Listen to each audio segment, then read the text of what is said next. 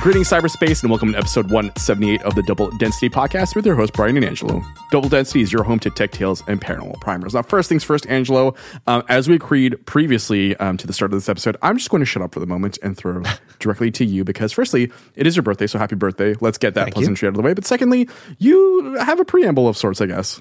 I don't have much of a preamble. It's just we were chatting with our friend Casey Liss, and he decided to put in an appearance, come back to Double Density for a second go-ahead, and just to let us know how much better Montreal bagels are. Yeah, and then he's going to hang up. Quickly. the thing is, I genuinely was doing the math in my head. I don't think Zoom has like any sort of call disconnect sound. So if I were to hang up, the comedy moment would have been lost on anyone but the two of you. I'll add it in post. Yeah, right. Now, Montreal bagels are a thing. Montreal bagels are very tasty. They are not the canonical bagel. They are the bastard child of donuts and bagels, which is delicious and has a place, but it is not a canonical bagel. And it was very kind of you, the two of y'all, to send me a butt ton of bagels. Like I forget how many dozen bagels it was, but it was a lot. So we need to explain this. When Angela and I looked at shipping after we had you on like almost 100 episodes ago, by the way, we need to talk about that in like 3 sentences or less. I want you to dictate the time elapsed since the last 100 episodes, like what you've been up to, etc. But the shipping options were either very meager or very plentiful. And that was the confusing thing, is you can either like send, like, I remember it was like either you can send like 6 or like 30 or something, or like whatever multiple of 6 there was. Right. I think we decided on 48 or something like that. Because like it was either like 6 or like 48 or even like 90. I think it was like 96 was like the other option. 96 would have been too much. I think that would have been aggressive, even though they are very tasty bagels. But yeah, I think you guys had warned me, if I remember right, that something was coming. If I think that's correct. And eventually we get this box from Canada, and Aaron's looking at me like, what did you buy from Canada? Like, not that there aren't good things in Canada, but it's a very odd choice. Like, yeah, it's just bottles and bottles of maple syrup. And then I opened it, and I don't know if I remembered at that particular moment in time what I should be expecting. And so sure enough, I opened it up and I just started rolling, laughing that there was just, what is it, Saint something or other? Is that right? Saint Peter, yeah. Yeah. So we enjoyed those bagels for quite a long time. We made them last, and it was quite delicious. It was very kind of you gentlemen to send them. Please don't send them again, because I'm sure it cost you an arm and a leg. But if I ever surprisingly, it wasn't that bad. Like I can't remember what it was, but Angela and I looked it up, and even with the conversion rate, we were just like, this is actually, because there's like a service. Anyways, it's a whole thing. Needless to say, welcome back, Casey. Thank you for joining us here on Double Density. So yeah, as I asked before, I want you to summarize the last like 2.5 years of your life in 3 sentences or less. Go. 2.5 years of my life in 3 sentences or less. I quit my job around that time. It might have already quit at the time we spoke to each other last, and then the world ended, and now we're trying to crawl back into reality. So that's basically there we go. That's a pretty succinct. Congrats on doing that. It's almost as if you don't talk for a living. Yeah, well, give me time. I'm sure I'll screw this up somehow. Summarizer in chief, right? Yeah, chief summarizer in chief or something like that. I don't know. We'll see. So we invited John to obsessively talk about like a couple of different things. Firstly, like, I don't know what's happened in the last couple of weeks. We've gotten more and more listener feedback via both the web form on our website as well as like social media. So that's been very interesting. So we the impetus for the discussion tonight is 2 separate messages from listener Joel. So I'm going to talk about that in a sec. But firstly, I'd also like to thank Jason for sending in a recommendation for a true crime podcast, because he heard us previously talk about our distaste of true crime in general. And actually, the podcast he recommended is all about like stupid criminals doing stupid things. So like no one dies, which is kind of nice. I very much dislike true crime. So Casey, my first question to you is like, how do you feel about the subject? You know, I've never really gotten into true crime podcasts. You are talking to a man who just finished Squid Game like a week ago or something like that, which is, I think, maybe in the spirit or in the universe of crime and stuff like that. I don't know. Have you guys seen Squid Game yet? Is this? I watched it. Yeah. Okay. It was fascinating. I think I liked it. I'm not sure if I liked it, but no, I don't generally do true crime podcasts. I did listen to I think it was the 2nd season of Serial, where it was Bo Bergdahl. The army one, right? Yeah. And I thought that was good. I never listened to the first season, and that's as close as I've really come to true crime podcasts. I'm sure they are interesting, but I don't know, even well, it depends on how you define the world ending. Is it 2016 or 2020? But it could be layers or steps, right? Yeah, exactly. So when the world ended the first time back in November of 2016, I kind of lost any taste for things that were challenging to watch. There were a couple exceptions, like Watchmen, the TV series, the TV miniseries was phenomenal. That's not true crime at all, but it was like a difficult thing to watch, particularly the opening of it. And I really enjoyed that, but I wouldn't have even tried like a Squid Game, for example, a year or two ago. And now between the 2016 to 2020 window having been closed mostly, thankfully, and now that we're starting to get a little bit of a grip with COVID-ish, kind of, now I feel like I have a little bit of bandwidth or appetite or I don't know, tolerance for something that doesn't make me unabashedly happy. And I think it's one of the reasons why like Ted Lasso did so well, is because we all just needed to be happy. And some of the other dumb shows that I watched early on in the pandemic, like a lot of just straight garbage TV, like Love is Blind. Tiger King, maybe? Tiger King, I didn't really like it that much. I thought that was all right. But I did watch it. Love is Blind was new to me at the time. That's a stupid dating show on Netflix. It's delightfully stupid. What was the other one? Oh, The Circle, which was like a completely contrived social network. I'm doing huge air quotes here. And it was a TV show around that, which was so stupid, and I loved it.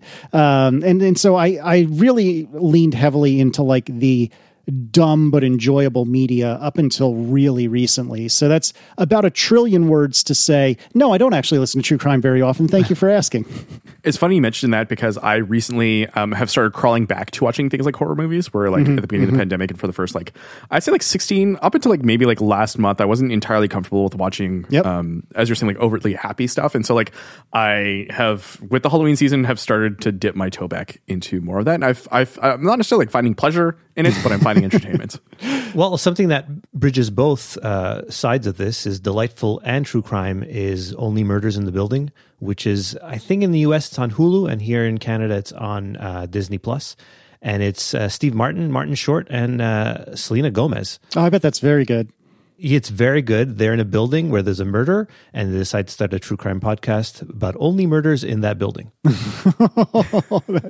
That's got to be an adventure. Is that supposed to be like a multi-season thing, or is it more like a Watchmen where it's one and done?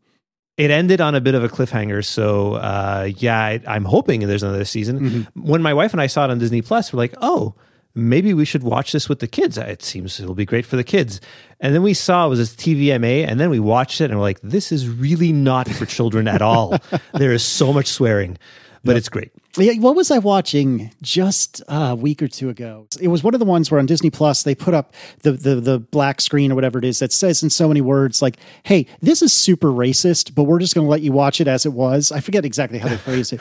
Golly, what was it? This is going to drive me nuts. It was like It was Peter Pan. That's what it was. It was Peter Pan, and I did not realize how deeply, deeply racist that movie is. Like, preposterously racist. And so we're sitting there watching it with the kids. We're showing them for the first time. And I'm thinking of this as like homework so we can watch Hook together, which I am a super fan of, even though I know most of the internet says I'm wrong about that. And no, so, you're correct. Thank you. See, yes. Maybe it's just that we're the right age for it. I don't know. But like the curmudgeons like Jason Snell of the world would tell you that Hook is a garbage movie. And he's wrong because I guess he's a garbage person. No, that's not true. I love Jason. That's not true. It's only, we're going to get me canceled tonight. It's one way or another. But anyway, so yeah, we're watching Peter Pan. It is way racist, and it was a similar scenario like what you're describing, that I didn't in a million years think that this was going to be a problem to watch with the kids, and then I'm watching it thinking, this was not my finest choice in the world. Well, I've noticed it, and Casey and I are both enjoyers of Disney World, and the Peter Pan ride, when you're on that, if you manage to get on it, because for some reason it always has the longest lineups, mm-hmm. There's like a borderline super racist part where you're flying over. Oh, does it say like white people at the front or whatever?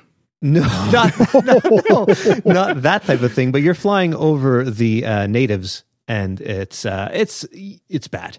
It was rough to watch, but I don't know. What are you really going to do? Like, it's easy for me to say as a arguably middle-aged white guy, but we didn't know better. That's not arguable, Casey. You're a middle-aged white guy. The middle age is what I was arguing about, but you're right. Oh.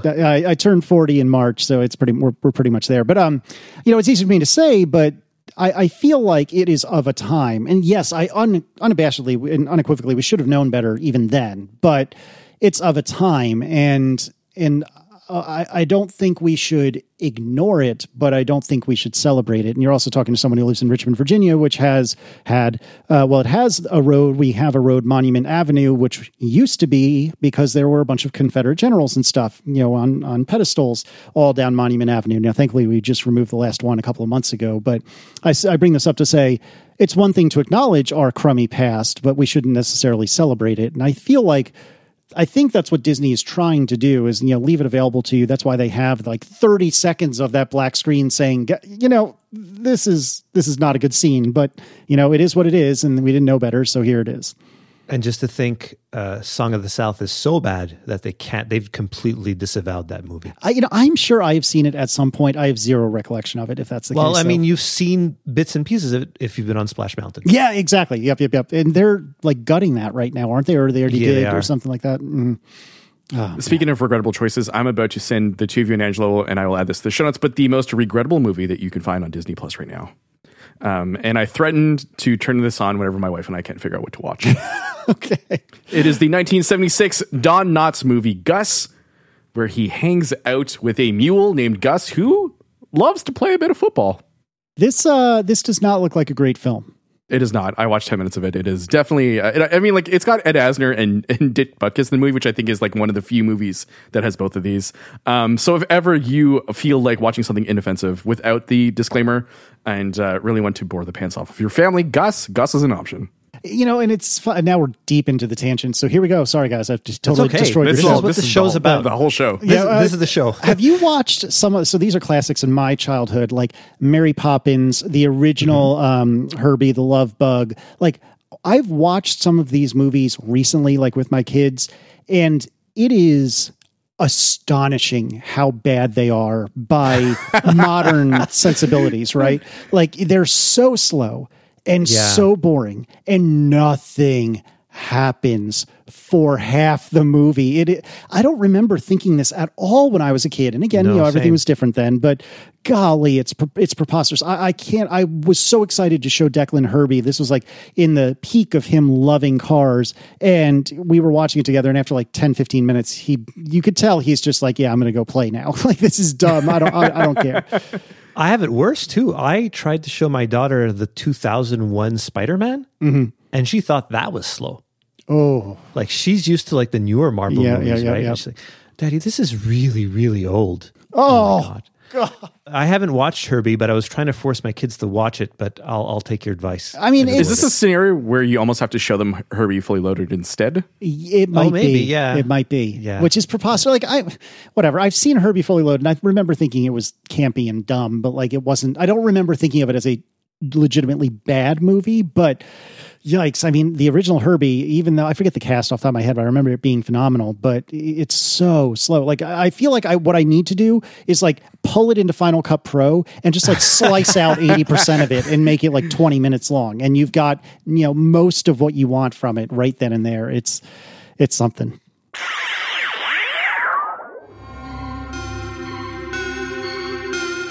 If maniacs, zombies, aliens, monsters, and madmen are your line, then try this. Double Density. The phone number nightmares are made of. Call 1-900-909-CREEP. Double Density. Puts you in touch with the baddest of the bad. And now you can be a Double Density star. Record your own screaming monster madness. You may be heard by millions of Double Density fans nationwide. Call now. Under 18, get permission before calling. $2 first minute, 45 cents each additional minute. Double Density. All right, so tell me about this listener email from Joel. Joel wrote to us. I'm going to read this very quickly. Hey guys, I'm a longtime listener, first time emailer that loves your electro spooky show. I'm contacting you to say that I'm excited to hear your thoughts on the new MacBook Pros. I've been rocking a 2011 MacBook Pro and was about to surrender to the PC side due to the lack of ports and such over the past few years in the MacBook iterations, but decided to order the new MacBook Pro when I saw all of the goodies it had inside. Finally, I gotta say, I'm a crazy audiophile and generally disagree with most things that Angelo says about high quality audio. It would be nice to argue with him about it one day. Anywho, thanks and for the Wicked podcast. Also, Joel emailed us again today. And Angelo, this is the point in the editing process where you're going to add in some Hitchcockian music. Okay, so I wrote you guys yesterday. Now I'm writing again. This makes me look cuckoo bananas. However, my motivation for this message was that I just finished listening to your latest episode where the release of the new MacBook Pros was discussed, and I've been thinking a lot about this. He also says he felt that we were wrong in saying that these new laptops were designed for the pro crowd and more casual folk could easily stick to the MacBook Airs. However, I feel this is not necessarily the case, he says, and believe that the new MacBook Pros fill a niche among more basic users. This is because a bunch of features that casual users need can only be had on these new machines, including things like HDMI ports, SD card readers, trackpad and RAM, etc., etc. And then second time around, though, Joel signed off with saying "blood and kisses, Joel," which I thought was very amusing. Yes, so last episode, Angela and I talked about the. So I last year had been using a 2012 MacBook Pro almost to the wheels fell off, and so I needed to switch something up. And I unfortunately had to buy one of the infamous Touch Bar Pros, which I'm very angry about because they're eliminating those yet again. And wait, don't forget to mention a month before the M1s came out. Yes, wait, no, but a month before the M1. Oh, yeah, that's even worse. So, that's brutal. Yeah, no, it was a necessity, unfortunately, because the job that I worked at wasn't providing us with laptops to work with. We had to use our own, which is just another topic entirely, as we were forced to work from home. But then, yeah, so the lack of M1s and also the fact that I have to buy an $80 dongle to get a USB and HDMI output. Yep. So I take it you're looking for me to be the bad guy and argue with Joel via the podcast. No, not at all. No. I understand the point, right? Like, you could argue easily, and I could and would argue, in fact, that some aspects of the MacBook Pros, the new MacBook Pros, I think absolutely should be across the line. For example, I am not a Touch Bar hater, but it never really did that much for me. I typically only used it to do tapbacks on messages, the ha-has and the thumbs up and thumbs down. I probably used it for a couple other things, but that was almost it, which is funny because my understanding is that on Xcode, which is what I use to write like iOS apps, it's pretty robust, the Touch Bar support, but I just never think to look down and use it. And I'm not all that often on my laptop writing code anyway. I would argue that getting rid of the Touch Bar is probably good for everyone. And it is mostly gone at this point, but I don't know. I think like 32 gigs of RAM or 64 gigs of RAM for an average person, I don't really see why that's necessary. I don't think for an average person, an SD card slot is necessary. I think MagSafe is absolutely something that should be across the board, and I'm sure it will be soon. I think HDMI should be across the board. I am super stoked to have HDMI on my forthcoming laptop because when I travel, a lot of times what I'll do is I will plug either an iPad Pro or my MacBook Pro into the TV in the hotel or the Airbnb or whatever that we're staying in. And in order to do that in the past, regardless if it was my iPad or my Mac, I needed this godforsaken like $80, like you said, Brian, like this just ridiculously expensive dongle, that unnecessarily expensive dongle. And it's fine, but it's frustrating to have to do that. And I can only imagine back when we all could see each other, how annoying it would be to plug into like, displays at work, or not displays as much, but like TVs in conference rooms or projectors or what have you. It's just, it's unnecessarily user hostile. And yes, the MacBook Pro that I have, like, it is a beautiful piece of art, but I would much rather have a slightly less attractive piece of art that has an HDMI port. And selfishly, I would like an SD card slot and MagSafe than I would having this beautiful piece of art that's symmetric in every axis and so on and so forth. So to come back to Joel's point, like, yeah, good speakers are great for everyone. MagSafe is great for everyone. I would argue HDMI is great for everyone, but I don't think you need preposterous amounts of RAM. I don't think you need the incredible speed of the RAM and the SSD for your average person. Not to say people couldn't use it, not to say they wouldn't like it, but I don't think it's really compulsory. And so I both agree and disagree with Joel's point. I don't know. What do you guys think about it? Well, just to go back to the beautiful piece of artwork, our friend of the show, Tyler Menard, just before the podcast started, received his new 14-inch MacBook Pro. Oh, must be nice. And his wife said, your new laptop looks old and big. Whoopsie-dipsy. I've seen pictures, and yeah, it's a lot boxier. It reminds me of the like 2008 MacBook Pros and stuff.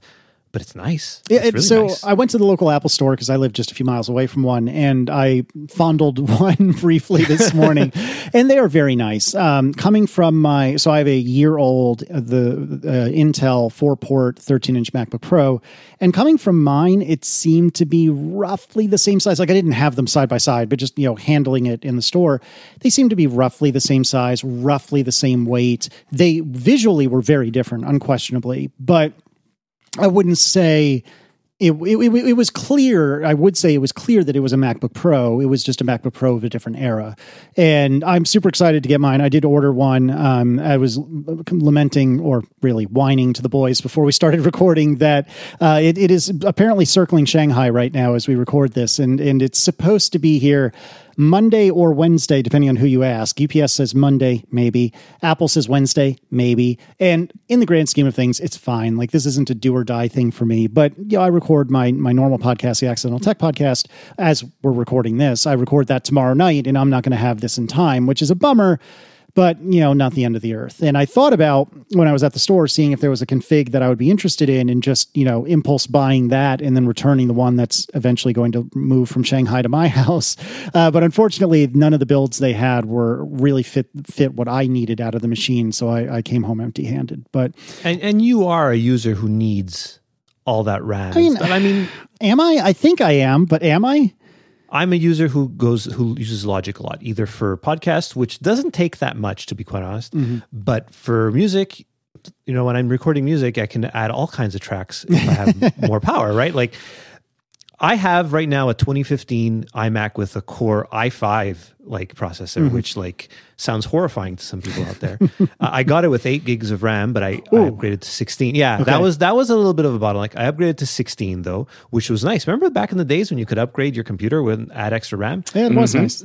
These were the last ones, I think, and I don't think Apple's going to allow that anymore. So when I get my eventual replacement to this 27-inch iMac, which will be whatever they come out with next year, I'm likely going to go at least 16, if not 32. From your podcast episode last week, we have learned that Casey Liss ordered a 14-inch M1 Max 24-core GPU with 64 gigs of RAM and a 4 terabyte SSD. Holy hell.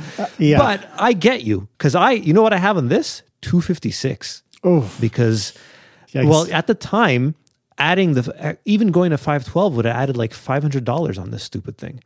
So I have external hard drives hooked up, so it's fine. I have an extra 1.5 terabyte external, which is totally fine. So, and they never get disconnected, so it's okay.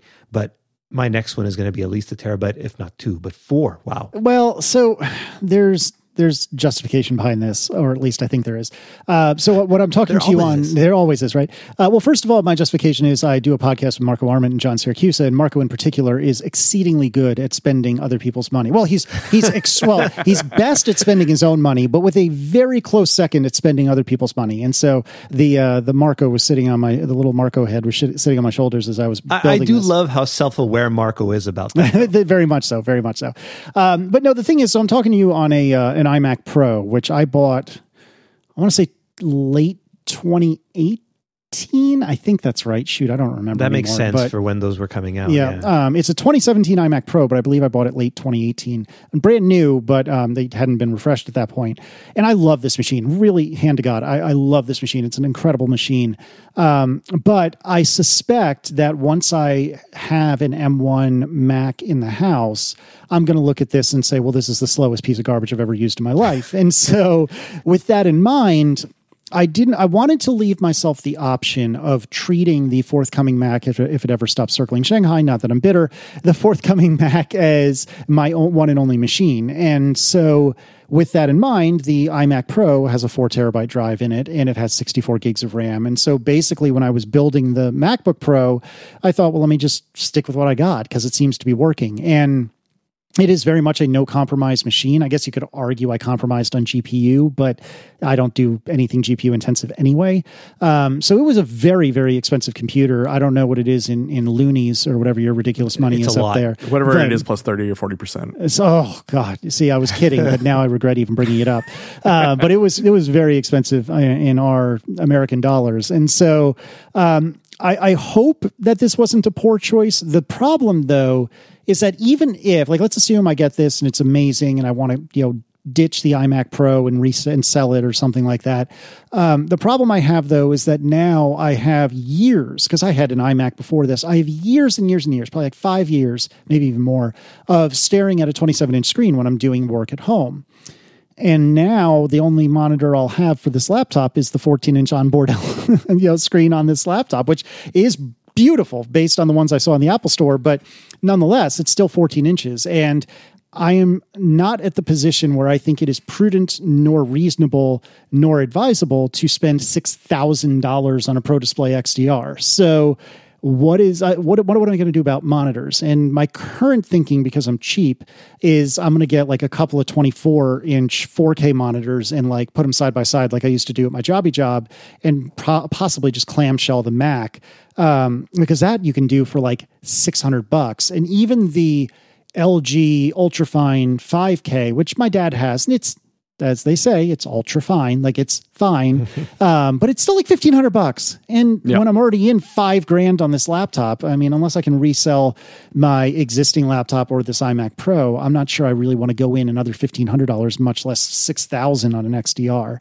So that's the real conundrum, though. Is like, even if I'm willing to go to a one computer lifestyle, it's a struggle. But even if I'm willing to go to the one computer lifestyle, which I think I am, I don't know what I'm going to do about monitors or monitor, and that really bums me out. I wish so badly that Apple had a solution to offer for this, and I feel like it is such an unbelievable failure is strong, but an unbelievable oversight. I would say oversight's a better word for it in their lineup. That there's the only option is nothing or mortgage the house to get a monitor. Yeah. I mean, that's what's nice about the iMac, right? Like that's what I'm holding off. Like if this iMac crapped out on me tomorrow, I'm not quite sure what I would do, because the 24-inch iMac, although your co-host Mike Hurley is using one and says it's great. It is. I worry that is it enough? Like I have a hard time going down from a 27-inch to a 24. I'm on this computer all day for work as well, right? Because I work from home, and although the university I work at would be happy to give me a garbage PC to work on, I'm not going to do that, right? Like I'm going to work on my PC, my lovely Mac when that's the hardest part of if I ever go back to the office, is going to be switching back to a 2-year-old Dell with a spinning hard drive in it. I know. I worked very hard to ask for SSDs when they got new computers, but our IT department was a no-go. By the way, Casey, your computer, spec that as you did, would be $56.49 in Canadian dollars. Oh, that's actually, I think, that's awful. No, it's a lot of money, don't get me wrong, but I think mine with tax, with AppleCare, which I didn't mention, was a shade over 5,000 American. So okay, well, this is before tax, and Canadian tax is another 15%. Oh. As we discussed prior to the episode, happy to pay socialized Casey medicine. is giving us a lovely... No, see, this is why you shouldn't do a video podcast, gentlemen. See, I was trying to slide that in quietly. Well, nobody will see this. Nobody will see this. I was trying to just quietly give you a one-fingered salute, because I'm very jealous of your socialized healthcare. But be that as it may, so I don't know what. So what do you? I kind of railroaded you to. So is Joel right? Is Joel right in saying that this is not really a pro computer? This is an every person computer? So we had this debate last episode where I was suggesting that like a lot of users mainly would use things for like word processing, unless you're a content creator. Like for example, like I have a decent MacBook Pro because I find myself using Final Cut, X Pro to do like random projects in my life. And same thing with, like Angela was saying, for Logic, like if I'm stacking things together, or if I'm making like a stupid bumper for the show, like sometimes that I do, and I'm like 16, 20 tracks deep, then, I'm going to need that RAM. I'm going to need that processing power too, depending on what I'm up to. Yeah, I'm kind of torn on his comments too, because at the baseline, sure, like you were saying, Casey, like an HDMI output should be universal. Things like that should be universal and available in the lesser error option. And I agree with that to a certain extent. and I was joking that like a lot of people's wishes could be fulfilled with a simple Chromebook based on what they're using it for. There's a certain cachet that you get when using an Apple product still in this day and age. Yeah. Yeah.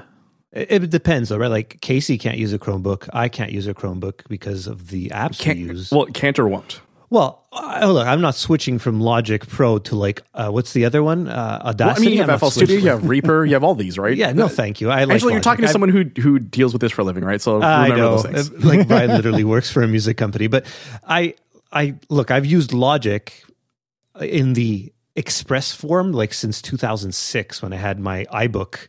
Remember those? I love those iBooks. Mm-hmm. I had a Mac Mini at that time, yeah.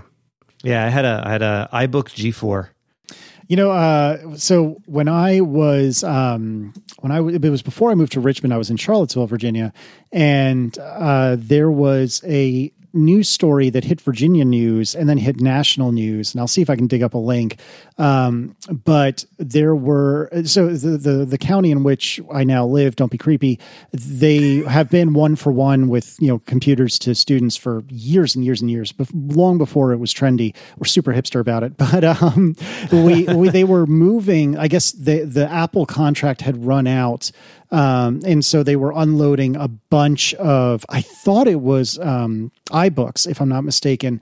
And so they were selling all of their iBooks for literally $25 or $50 a pop. And they were a couple of years old and had been used by like middle school kids. So they were not in great state, but it's a not terribly unreasonable computer that was being sold for like $50. And there was a big sale at the local NASCAR racetrack because America.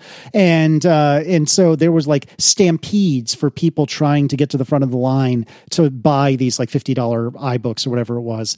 And it made national news very briefly a few years ago. This is before we even knew we were moving to Richmond. And I just thought it was the most preposterous Was that a thing deciding factor for you? Like, it's such a hotbed of Apple activity that you knew that you wanted to know this? I had to. It was my destiny. No, when we moved here, I did not have a Mac. I didn't have this is 2008, I believe it was, that we came. And so I had seen an iPhone a few times. And I remember thinking that watching my friend who had one pinch and zoom on Apple or Google Maps at that point was mind blowing. I might have had a Motorola Razr, which I loved at the time. And I had a ThinkPad as a computer. And then I got a polycarbonate MacBook late in 2008, and it was all downhill or uphill, depending on how you look at it from there. I was going to ask, can you picture your life now in an alternate path where you just stuck to the PC side of things? No, I've thought about that a lot, actually. So in case you're not familiar with who I am, I make my living for the most part, or really entirely writing either apps for the iPhone or podcasting about mostly Apple related things. And so if this company just fizzled out and disappeared, back in the 90s, if I didn't get browbeat by all of my developer friends to try a Mac in the mid to late aughts, my life would be wildly, wildly different. I work for myself and have for 3-ish years now. And I sincerely doubt that would be the case if it wasn't for podcasting app development. And there's nothing wrong with not working for yourself. I did that for most of my career, but it's certainly very different now than it would have been, to your point, Brian, had none of these little infinitesimally small steps happened. And, seriously, it was Marco was living in New York at the time, and it still is. And I was living in a different part of Virginia in Charlottesville. And I was in Richmond at the time. And he, and then two local friends of mine actually that I worked with were all browbeating me like, just get a Mac, just get a Mac, just get a Mac. You'll love it. You'll love it. You'll love it. You'll love it. We went back and forth on Tumblr. I've mentioned this a few times. I think it's still available on the internet, and you can watch me like convince myself to buy a Mac. Oh shoot, my Tumblr is still there, but I forget the link. I'll have to dig that up. Remind me, and I'll try to find a link for the show notes. It's deeply, deeply embarrassing, but you can watch me argue with Marco via Tumblr as to whether or not Macs are overpriced. What can it really do for me that my ThinkPad can't? Like all of the standard talking points for a PC user. And my dad, worked for IBM for almost my entire life, and I have a lot of loyalty, respect, I don't know, for IBM, despite the fact that they're basically a shell of what they once were. But they paid for my entire childhood. And so I grew up on ThinkPads and PCs, and I wasn't really keen to leave it behind. But even at that point, I really didn't like Windows. I had been dabbling with running Ubuntu full time because I was a loser nerd with too much free time, kids, too much free time, etc. And what had happened was I was doing a distro upgrade on Ubuntu from like Hardy Heron to Gutsy Gibbon or something like that. I forget what it was. And it all crapped the bed. And I was like, I'm out. This is crap. I'm tired of Windows. I'm tired of Ubuntu. So by process of elimination, I could have tried a different flavor of Linux, but by process of elimination, why don't I just try this Mac that my 3 friends are browbeating me about? And that was late 2008. And yeah, my life is wildly, wildly different now based on that one stupid decision to get a polycarbonate MacBook, which was kind of a piece of crap in the grand scheme of things, but like that's what I did, and it absolutely changed my life. I came to Macs via indoctrination, I think is the best way of putting it, because the way that things fell, so basically what we have in Quebec is a junior college system. So basically we shave a year off of high school and you can get 2 years to go to a junior college to sort of figure things out before jumping to university. And so I ended up in a cinema program there, and everything was Mac, just a Mac. So you learned, I think it was like Final Cut 5 or 6 on a Mac. And so to me, Macs are always pitched as like the creative engine by which you can get things done more efficiently, versus PCs, which would crash a lot more, and their programs were bulkier, less sleek, harder to use, which to some degree I do still agree with, knowing friends who use various editing software, both on the PC side of things, but also on the Mac side of things. My Mac friends are very, very happy using Final Cut Pro X, et cetera, et cetera. So to me, it's always been sold as like, this is the way in which you are now going to be able to complete creative projects more quickly. Right. You have to have it. There's no choice. This is what you need to have. No, it was peer pressure. It was absolutely peer pressure and institutional pressure. Yep. Yeah. See, I didn't have as much of the institutional pressure other than it was so I'm at the time I'm a full-on Microsoft developer, but all of my friends are dabbling in like Ruby on Rails or whatever was trendy at the time, and it was really nice to have a full-on like true Unix system below the very pretty delightful Apple user interface and Mac OS 10 at the time user interface, and so that was part of the reason like people were so excited to try it. And at this point, I had a pretty reasonable working relationship with Linux or Unix, so it made sense for me to think about it or try it. And like I said, once I did, I was like, well, holy crap, everyone was right. Even though I've been digging my heels in for months, as you can find, did find that link, by the way, for Tumblr. Please don't read it, listeners. It's terrible. But, I eventually figured out like, no, that people are enthusiastic about this for a reason, because it really is in so many ways much better. And now I probably don't do a particularly good job of like really giving Android or Windows a good shake. I was using Windows regularly up until the last couple of years of my first career of working for others. And at that point, Windows was legitimately trash. Now I've understood it to be quite a bit better. But at the time it was awful. And I haven't, other than a Raspberry Pi, I haven't really used proper Linux in forever, like 10 plus years. I was going to just riffing off that though. I feel like there's a real moment in time from like 2005 to 2010, 11-ish, where like Linux was like the tech resistance sort of like flavor du jour in terms of like being able to like adopt it in various ways and sort of doing what Windows doesn't to borrow the old Nintendo and Sega rivalry. But I feel in time like the Mac ecosystem has sort of like supplanted that to a certain degree too. I feel like a lot more people have adopted that for various reasons, including ease of use and also ease of coding. Yeah, it's funny too, because if you think about it, and I think your timing is right. Like it was probably the late aughts up until maybe 2010 that Linux seemed like a viable alternative. At this point, it was usable by a regular human, usable by a regular geeky human. Like a truly regular human had no business running Linux, but a human that had a pretty good geek background could do it. But the thing about it, and I didn't think about this until you said something, Brian, is that at that point, like the cloud was just starting to be a thing. Like, Gmail, I remember getting a Gmail account right before I graduated college in 2004. So like cloud-based things were starting to be real. I think Dropbox was roundabouts at the same time, give or take a couple of years. And so what I'm meandering toward is that if you were to try it today, I would argue you would have a significantly better experience on Linux or some other alternative operating system, when so much of your world is living on the internet. So, I mean, look at for what I do for a living, you know, my email is Google Apps for my domain. My code is all stored on GitHub. Now, granted, I am writing iOS apps. So, you know, for that reason, I would have to have a Mac. But let's suppose I was writing like a web app or something like that. Then it doesn't matter where I am, and GitHub is on the web, and that's where my code lives. I don't use Dropbox anymore, asterisk, but, you know, I use an equivalent that's running on my Synology, my network attached storage at home. So all of that stuff lives in my own personal cloud. Like, so much of my life lives in the internet that I think I could get away with going full-time on Linux now, or it would be much easier now than it ever would have been the 10, 15 years ago that I was trying it, when you really still had to have a native app for just about everything. And that was almost always a non-starter on Linux because nobody made a native app for Linux. What, for 12 people? Why would you bother, you know? Yeah. And to follow up to that, though, it's funny because we were talking about how, and it's been the last couple episodes, how like now we live within the browser for a lot of what we do, for everything we do. Like at work, we use Google Suites for business to do all of our communicating and work and editing and things like that. And as you're saying, like, a Google domain email address, like things like that all exist within the browser experience, and you don't necessarily have to install as many things. So I think that, like, tangentially, to add to your point, like using Linux now is much more easy because of the fact that you don't have to have a reliance on these apps.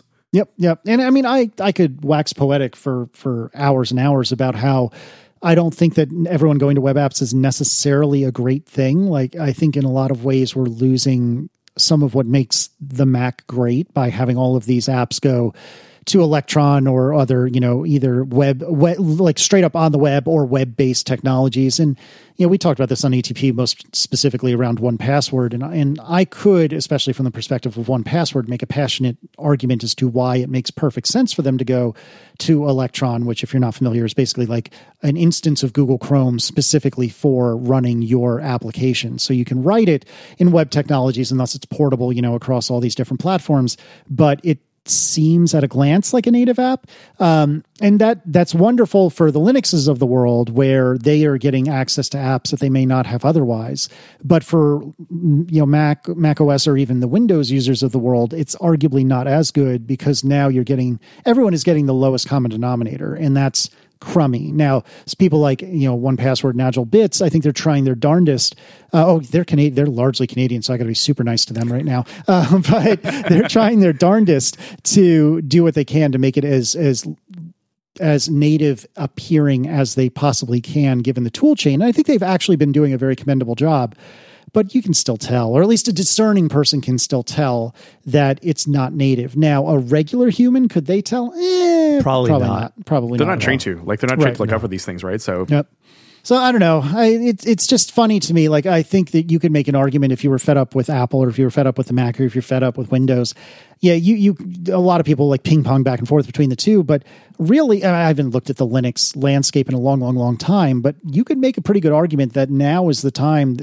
Tomorrow is the day. This year is the year that it's for Linux on the desktop. If your Mac keeps getting delayed, you might get frustrated enough to sort of pivot to Linux, right? Tell me about it. To like get one of your you know, whatever you have lying around the house and sort of like run a Linux distro on there. God, I tell you, it's such a first world. It's the first worldiest of first world problems, but it's so frustrating. It's so frustrating. And do you know what, guys? If you just sit there and mash Command R on the UPS tracking page, it does not actually seem to accelerate anything at all, which is devastating. It doesn't bring Christmas any closer. No, it's devastating.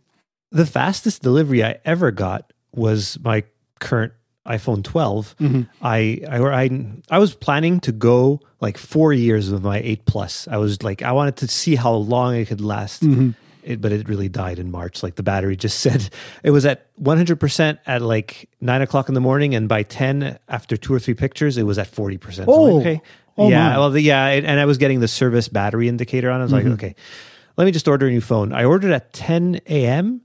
and next morning at 8:30, it was here by FedEx. By FedEx? Oh, wow, that's wild. Yeah. I was really shocked. It seems like they just basically shipped it from like one of the stores near Montreal. So it's like, but I've never seen that, because earlier in the year, my daughter's iPad that my daughter is very practical. Like, for an 11-year-old, like, do you want an iPad for your birthday? Like, the whole family's going to chip in and get you one. No, I'm fine with this iPad mini. She had like the 2013 iPad mini that, you know, you would press on things and it would work. Yeah. And we finally got her an iPad, but it took 3 weeks to arrive. But this was in the height of like COVID uncertainty, right? Like in April of 2020. So we didn't know, but that's the longest I've ever seen anything take. Yeah, it's funny. Don't worry, Casey, your Mac will arrive. I'm sure it will. It's just so frustrating not to see any motion. Like even if especially since you have a show, right? That Exactly. people want to listen to you talk about this, and it's like circling the drain somewhere in Shanghai. Well, so the problem now in my brain, right, is that now it's analogous to one of those videos where like an army vet comes back and the dog's at the door. No, yeah, And like it's the big surprise. Like this is the dichotomy I've now made for you and your Mac. Right. The level of excitement that you're about to it's have. Here. Yeah, it's so true. It's so stupid. I really shouldn't be complaining about this, but it's so frustrating. We're a podcast made up of two white guys who complain about everything, right? So like this is pretty much par for the course. Right. This is excellent programming. John waited 10 years to get a new Mac? Yes, but I mean, let's be honest, John spent like $15,000 or something like that on his computer. So at that point, I think he waited the appropriate amount of time for the amount of money that he spent. But now he's going to wait. He's going to wait way less though, because I'm sure he's going to get whatever flavor of Mac Pro comes out next. Well, it's funny. He's such a practical person, though. Well, you say that about a man who spent $15,000 on a computer. I agree and disagree with you. In so many ways, I think John is extremely frugal, and I am not a frugal person by nature, but over the years I've taught myself how to be that way. And I think it's funny that John is so reluctant to buy himself a new phone every year, which isn't necessary. But I mean, you could argue, at least for the three of us, it's for our work, right? And so he's still on a 2-year cycle on his phones. He's on like a 10-year cycle for his Macs, maybe. and so it's weird. It's such a dichotomy that he would not buy a computer for 10 years because it just didn't fit his magical needs. But then he'll drop, and I don't remember if it was literally $15,000 or not, but whatever the obscene amount of money was, he'll drop that in a heartbeat once he found what he really wanted. And so I both deeply admire that about him because he was patient and waited for what he really wanted, and also can't help but wonder, like, what did you miss out on? Like, it's funny because as I was getting ready for the show, right before we started recording, I was thinking to myself, like, this iMac Pro, which I only bought a couple of years ago, was also really expensive. I don't remember how much it was off the top of my head. It doesn't really matter what the number was, but it was really expensive. And I started to feel guilty that, like, even just a couple of years on, I'm looking at getting rid of this thing because it is such a great machine. But then I thought to myself, like, okay, after I, paid off the Visa bill, after I paid the cost of the machine, a couple of weeks later, a month later, or whatever, I haven't regretted having this machine once in the 2 or 3 years I've had it. And even I regret that it cost as much as it did, but I don't regret having spent the money. Does that make sense? And so, I feel like I wonder if John missed out on having other computers that would have reasonably suited his needs and maybe wouldn't have been perfect, but would have perhaps improved his computing life over the 10-year span between his first cheese grater, his most recent cheese grater, and the new Mac Pro. I don't know. Yeah. Well, it's that need versus want dichotomy, right? Of like, What do you need to continue using a computer versus like, what do you want out of a computer too? Yep. Yeah, Brian plays that card with me all the time when I call. It's true, because he's buying like, oh God. He texts me, he's got like 6,000 HomePods at home. Oh, I'm thinking about getting the kids' HomePods now. No joke. He's got like what, like 4? You got 4? 3, 4? I have 5. I have 2 big ones that are connected to the TV, and I have 3 minis. Want versus need. You know how many HomePods I have in the house? You have none, I know. I know, not a one. Perfect. Yes, thank you. Like, so speaking of HomePods, speaking of audio fidelity. Oh, well done. Well done. The second half of Joel's emails is all about audio fidelity and talking about, because Angela and I both riff on the idea of audio files. And the fact is, like, after a certain time, especially with, digital signals, doesn't really matter. Things don't matter. Nothing is sacred. Nothing is perfect. Yeah. So, I have a funny Casey story here. Oh, I'm scared when now. I think, well, no, it goes back to when I first started listening to ATP, and I didn't really know who everybody was yet on the show and stuff. And Casey's the guy who likes turntables or something. Like that was like 2013 or something. Maybe it was like early on in the show where we were talking about that more often. Because I think I started listening to ATP, I think like, 20 something episodes in. Okay. I didn't go back and listen to all the early ones, but I don't remember how I came across you guys. I know I'm terrible, but I don't even know how I came across the show, but I think it was around the time of the iPhone 5S or something. Anyway, but I remember you talking about listening to turntables and how you enjoyed the whole process. But also, I've seen some of your tweets, and you're not really an audiophile guy, right? Like you're kind of against the whole voodoo around like certain cables and stuff like that, I think. So this is really tough. Listeners, right? he's sighing heavily. He's rubbing his head. I love video podcasting. I love it. It's the worst.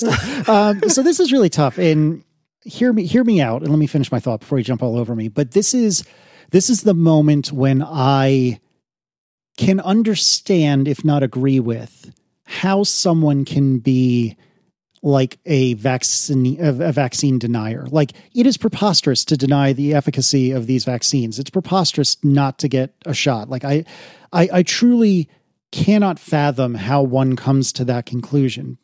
But I can understand on a more general level how someone can struggle with believing two diametrically opposed things. So let's talk about audio. I grew up in a house that music was always playing. Like, nobody in my house was a particularly talented musician. Like, my mom could play guitar-ish and by ear, like she couldn't read music or anything like that. And I heard her do it 5-10 times in my entire childhood. But my dad has been obsessed with music since I can remember. And I think since before he met my mom. And so music was always playing in the house. And that's the way I am now. Like, I totally got that from him. Like, it is uncomfortable for me to be in silence. I either need to have a podcast or television, or more often than not, music playing. And I grew up with a guy who had a ridiculous sound system in his dorm room. You know, obviously it's way before me, but he had these, I believe they were Marantz, like these huge 3 foot by 3 foot, like Dalquist in a dorm room. You know, this is, what is that? 18 square feet of freaking speaker in a dorm room in like the 70s or something like that. And he had always had ridiculous stereos in different levels, ridiculous for a college student, ridiculous for a young adult, ridiculous for a man who has kids that he should probably be worried about how he's funding, them rather than funding his stereo, but be that as it may. And we always had in the house, and to this day, he still has a phenomenal stereo. I remember he bought this was when I was like 10-ish, give or take a little bit. He bought a Saturn, and I don't know if you guys remember Saturn, but it was like a GM offshoot. And yeah, of course. Yeah. They were made of plastic, and they were pieces of garbage when they were brand new, but they were nice pieces of garbage. And so I remember vividly, he bought a brand new Saturn sedan, which was nice for what it was. And within 48 hours of having this car, I think it was 92 or 94. I forget what year it was. But within 2 days of having the car, I went into the garage, and the entire dashboard was flopped out onto his lap because he was putting this ridiculous car stereo into this car. That was in like 92 or 94. And it wasn't until I heard a Harman Kardon setup in a BMW in the early 2010s that I heard a stereo that I felt even came close to that one that he had put in this Saturn in the early 90s. And to this day, he has a really phenomenal setup at home. He has, I think, a couple of Teal loudspeakers. He had a Krell amp that just got replaced with an Emativa, I believe. I forget what his preamp setup is now. I think he has a Krell preamp as well, but he often uses some other preamp. This is way outside my comfort zone. And here again, this is a trillion words to say I have listened to a legitimately, demonstrably incredible stereo on and off for my entire life. So I would tell you that there is some amount of what an audiophile believes that is legitimate. But I also would tell you in the same breath that a lot of it is hocus pocus and snake oil. And it's very hard to figure out what's the turn of phrase, like the wheat from the chaff. And it's hard to figure out what's legitimate and what is just straight up garbage.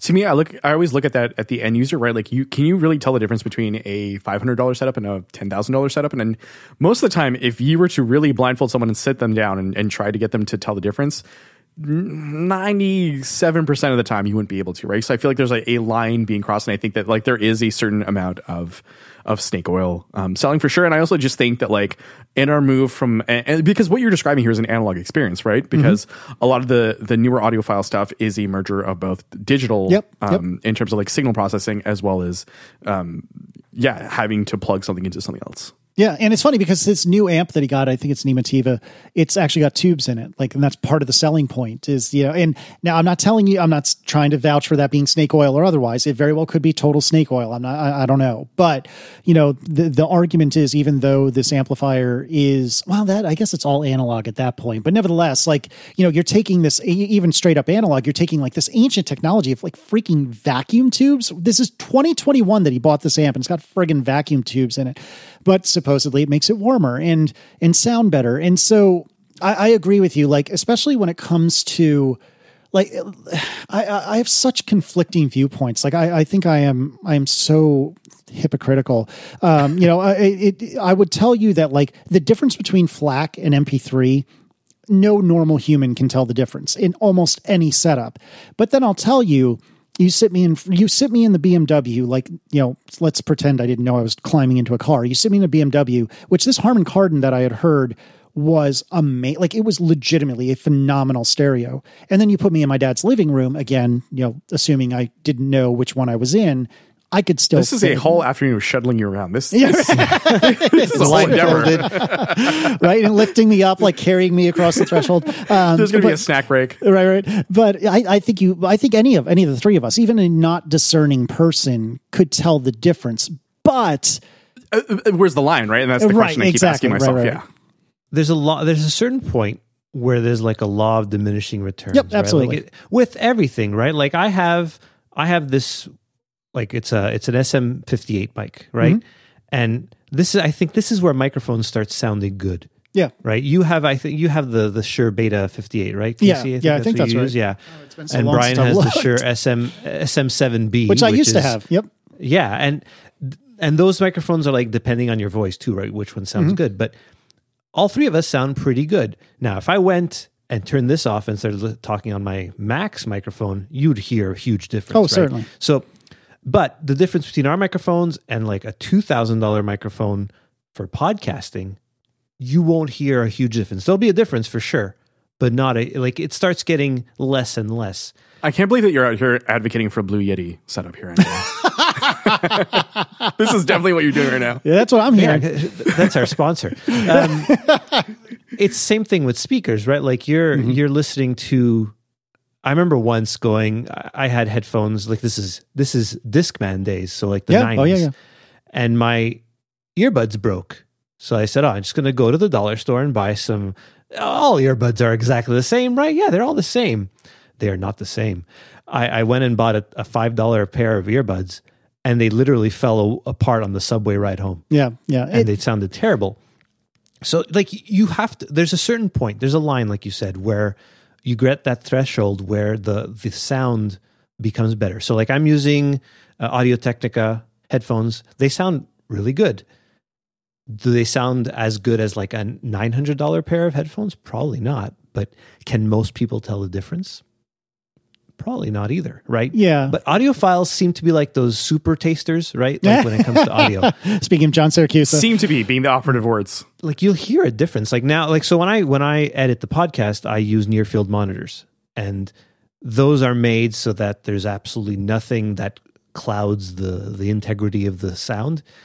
And they sound way better than my Mac speakers, right? So you spent all that money just to listen to me breathing. Is essentially what you're telling me. Yes, I cut that out. I that's how he knows. Yeah, that's how he knows when to cut it. Yeah, exactly. So I'm opening the kimono just slightly. So Aaron and I have two small kids. My wife Aaron and I have two small kids, and occasionally it doesn't happen often, but occasionally we'll have a grown-up beverage or two, and we'll want to listen to music exceedingly loudly, which we used to just do, but now we can't do because we have two small children. And so what we would do is we would, I say this as though it doesn't happen anymore. It happens from time to time, but we'll take, I have a home theater amplifier. It's very not it's very not fancy. It sounds fancy. It's not fancy. It's like 15 years old. But anyway, we plug in a headphone jack to that, or plug a headphone thing into that, have a like 15-foot extension to get to the couch from the other side of the room. That's probably way too big. I'm making it sound like I live in some freaking mansion with some ridiculous home theater. Neither of those things are true at all.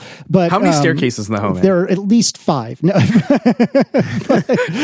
But no. So anyways, we basically have an extension to get to the other end of the couch, a splitter. Like, this is not what an audiophile would do. But I bring all this up to say we were looking to replace. I have a like 20-year-old set of open air Sennheiser headphones, which when they were new were amazing, but 20 years on don't sound too hot anymore. And part of the problem with that is, I use these that I'm wearing now, which is my Beyerdynamic DT770s. And when you pair that with open air headphones that are, different resistance or impedance or whatever, it's not volume equal. And so what would end up happening is one of us would like blow our ears out and the other one would barely be able to hear it. And the other thing, like, my dad got his ears poured and got custom in-ear monitors made for himself. And when he did that, he got like a set of Ultimate ears, which is now owned by Logitech and I think has been ruined, but at the time was amazing. And he gifted me a set of Ultimate ears, Triple Fi 10 earbuds, which these things are seated right, which only lasts about 14 seconds at a time, when they're seated right, it is amazing. But here again, like if I plug those in, then this is even louder than the DT770s. And so then I'm like legitimately giving myself ear damage, and Aaron's sitting there, barely able to hear. And so this is, again, a million words to say, we ended up looking to get like a second set of Beyerdynamics. And these headphones, I think, are like $150 or something like that. Like, they're not cheap, but they're not absurdly expensive. Not unreasonable for a pair of headphones. That's actually cheap for headphones, basically. Exactly, right? Exactly. And I was saying to Aaron, okay, I'll just get a duplicate of this. That'll solve all our problems, blah, blah, blah. And she is where I get my frugality from. And so she said, no, there's no way. No. I don't need headphones that expensive. Like, it's fine. We're just like listening to Hamilton or something like that. Like, who cares? And so she went on Amazon and got, I have them over there. I don't even remember what they are, but got like this $30 or $40, well reviewed, but $30 or $40 set of pair of headphones. And we got them in and we tried them out. We each did like, we knew which ones we were putting on. It wasn't a true A/B test, but we listened to them both, and she legitimately thought that, hers sounded better. And these are $40 headphones. And so what I'm driving at is that even things that are on paper like superior or better or what have you, just by virtue of the music you listen to or what you like to hear, may be worse. Like, a great example of this actually is my dear friend Marco Arment, who I'm on ATP with. He tends to listen to very trebly music, and where bass isn't really that emphasized. And so for him, he's going to want a set of headphones that's extremely crisp in like the mid to high range. And if the low range isn't that impressive, like, who cares? Whereas if I was listening to like, I don't know, soul or R&B or perhaps rap on a regular basis, I would probably want to go the exact opposite direction and want a very crisp and loud and boomy bass, or maybe these terms aren't quite right, but you get the point I'm driving at, have a really good bass response. And if the treble's crap, then who cares? And so I think also a lot of this is based on what your personal preference is and what the kinds of music you tend to listen to. Following that though, like, I also think that like something that has become better over the last couple of decades is the ability to control your EQing, right? So not necessarily just pairing up your headphones, but like what exactly, like sound-wise, range-wise, you are looking for out of, because you both could have bought the same headphones and then EQ'd differently to get the same results, right? Or sorry, distinct results. I know what you mean. Matching you're looking. Yeah. Yep. Yeah, you're exactly right. And so I think I guess the problem I have with audiophiles is that it seems like the water is so muddied because so much of it is perspective, so much of it is taste.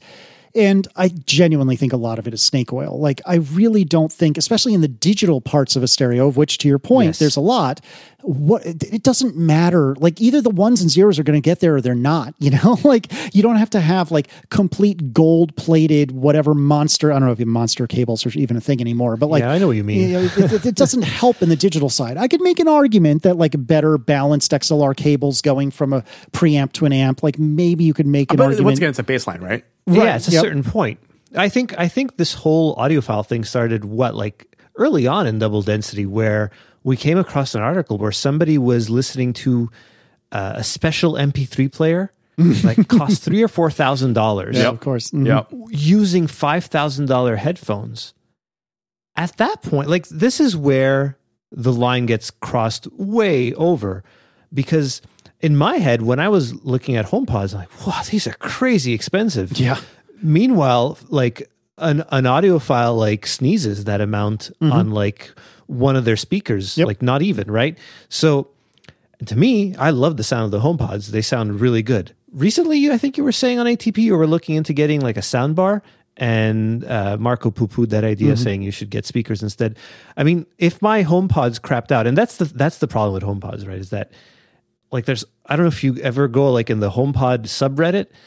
No. Everybody's HomePods are exploding, basically. Oh, delightful. But again, this is Reddit, right? So like it's mountains out of molehills. Sure. That's not My true. HomePods sound fine, but like I worry if something happens to these. I like them a lot. I really like the HomePods, but they discontinue them, and I wonder what they're going to do with them, because the HomePod Minis are okay, but they're not even close to what the HomePods sound like, and they do sound really good, especially when you're watching TV. Having both connected to an Apple TV, it's not pure Atmos, but I actually heard the difference today, because normally I'm like, oh well, Atmos sounds like 5.1, but today I was watching Lock and Key, and I watched there's a recap to the previous season, and the recap was in regular 4K, regular 5.1.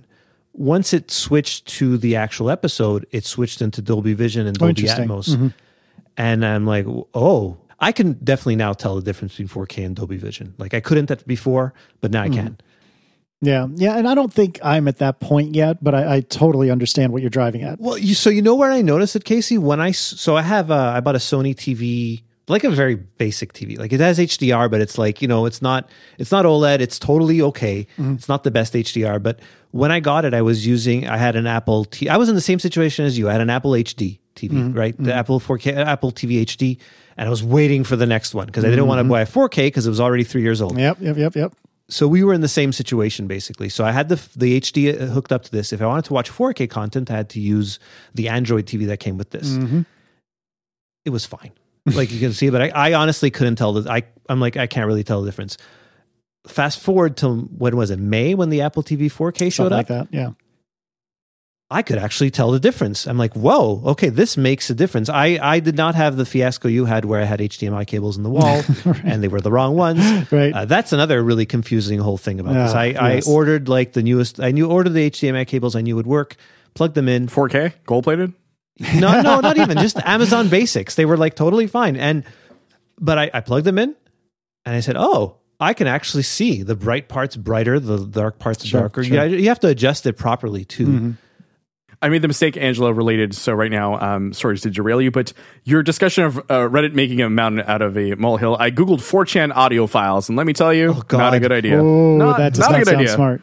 There is a thread from 2015 that has a lot of slurs in here all about... Please do not add it to the show notes. That's too late. I've added nothing but that and screen caps of all of their adult ads too. Anyways, that is a thing that exists. So Neat. I'm just curious to see. But yeah, all that to say, like you were saying, Casey, there's a certain line, right? Like we're not unreasonable people. No, that's it. It just, I feel it becomes unreasonable in certain domains when people are losing it like crazy when Apple like didn't put lossless on the HomePods, and they have added it as of yesterday, actually. Oh, I didn't know that. But does it matter? It does not matter. I cannot tell the difference at all. Maybe because I have like 44-year-old ears, but I really cannot hear the difference between lossless and lossy good MP3s. So, I think that's the other touchy part here, right? Is because it's so much a lived experience. And I agree with you that I think any average listener with average ears would not be able to tell the difference. But I don't doubt that there are some people with, incredible hearing that absolutely could hear it. And the other thing I try to challenge myself with is that even though I think we're all mostly on the same page here, and that, the cables between the digital components, and like, you don't need gold-plated Ethernet cables, for the love of God. Like you'll be fine with Wi-Fi or your don't say those regular things, because ISPs will pick up that idea and run with it. You're right. You're very right. But I think there are times when it makes sense, but the other thing is, if somehow the placebo of a gold-plated HDMI or Ethernet cable has somehow convinced you that it sounds better, what's the difference between it legitimately being measurably better and you legitimately in your heart thinking it's better? You know what I mean? Like, you could argue my love of vinyl, and I do genuinely think, if you can look aside from the pops and the hisses, I really genuinely believe in my heart that it does legitimately sound better than an equivalent CD. I would bet you that the data says that I'm wrong, or if there's a difference that I'm not physically capable of hearing it. You are not wrong based on the fact that the way the grooves are inserted in an analog manner is much more open in terms of the actual whole spectrum versus when it becomes encoded digitally, there's obviously some gating there, right? So I would push back on the idea that you are wrong. You're actually right. Well, I'll take that. Hashtag Casey was right. But one way or another, like, what I'm saying is let's suppose, for the sake of conversation, that I was dead wrong. Like, unequivocally, the digital version is 1-to-1, which it isn't, but let's say it's 1-to-1 equivalent to what's in the grooves in the record.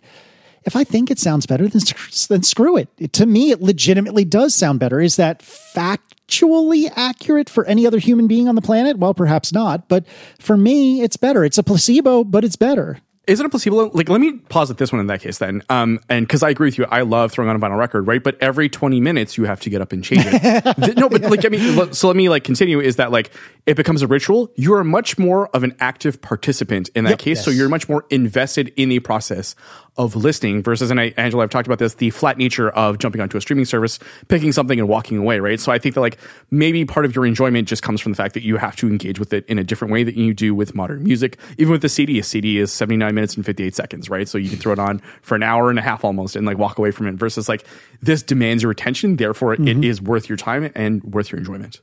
I think this comes also to like where I come from with listening to music. I'm not a playlist person. Like when I'm listening to music, my HomePods, I don't ask Siri because she never gets it right. But I go on my iPhone and I select the speaker I want to listen to, and I go into Apple Music and I use that.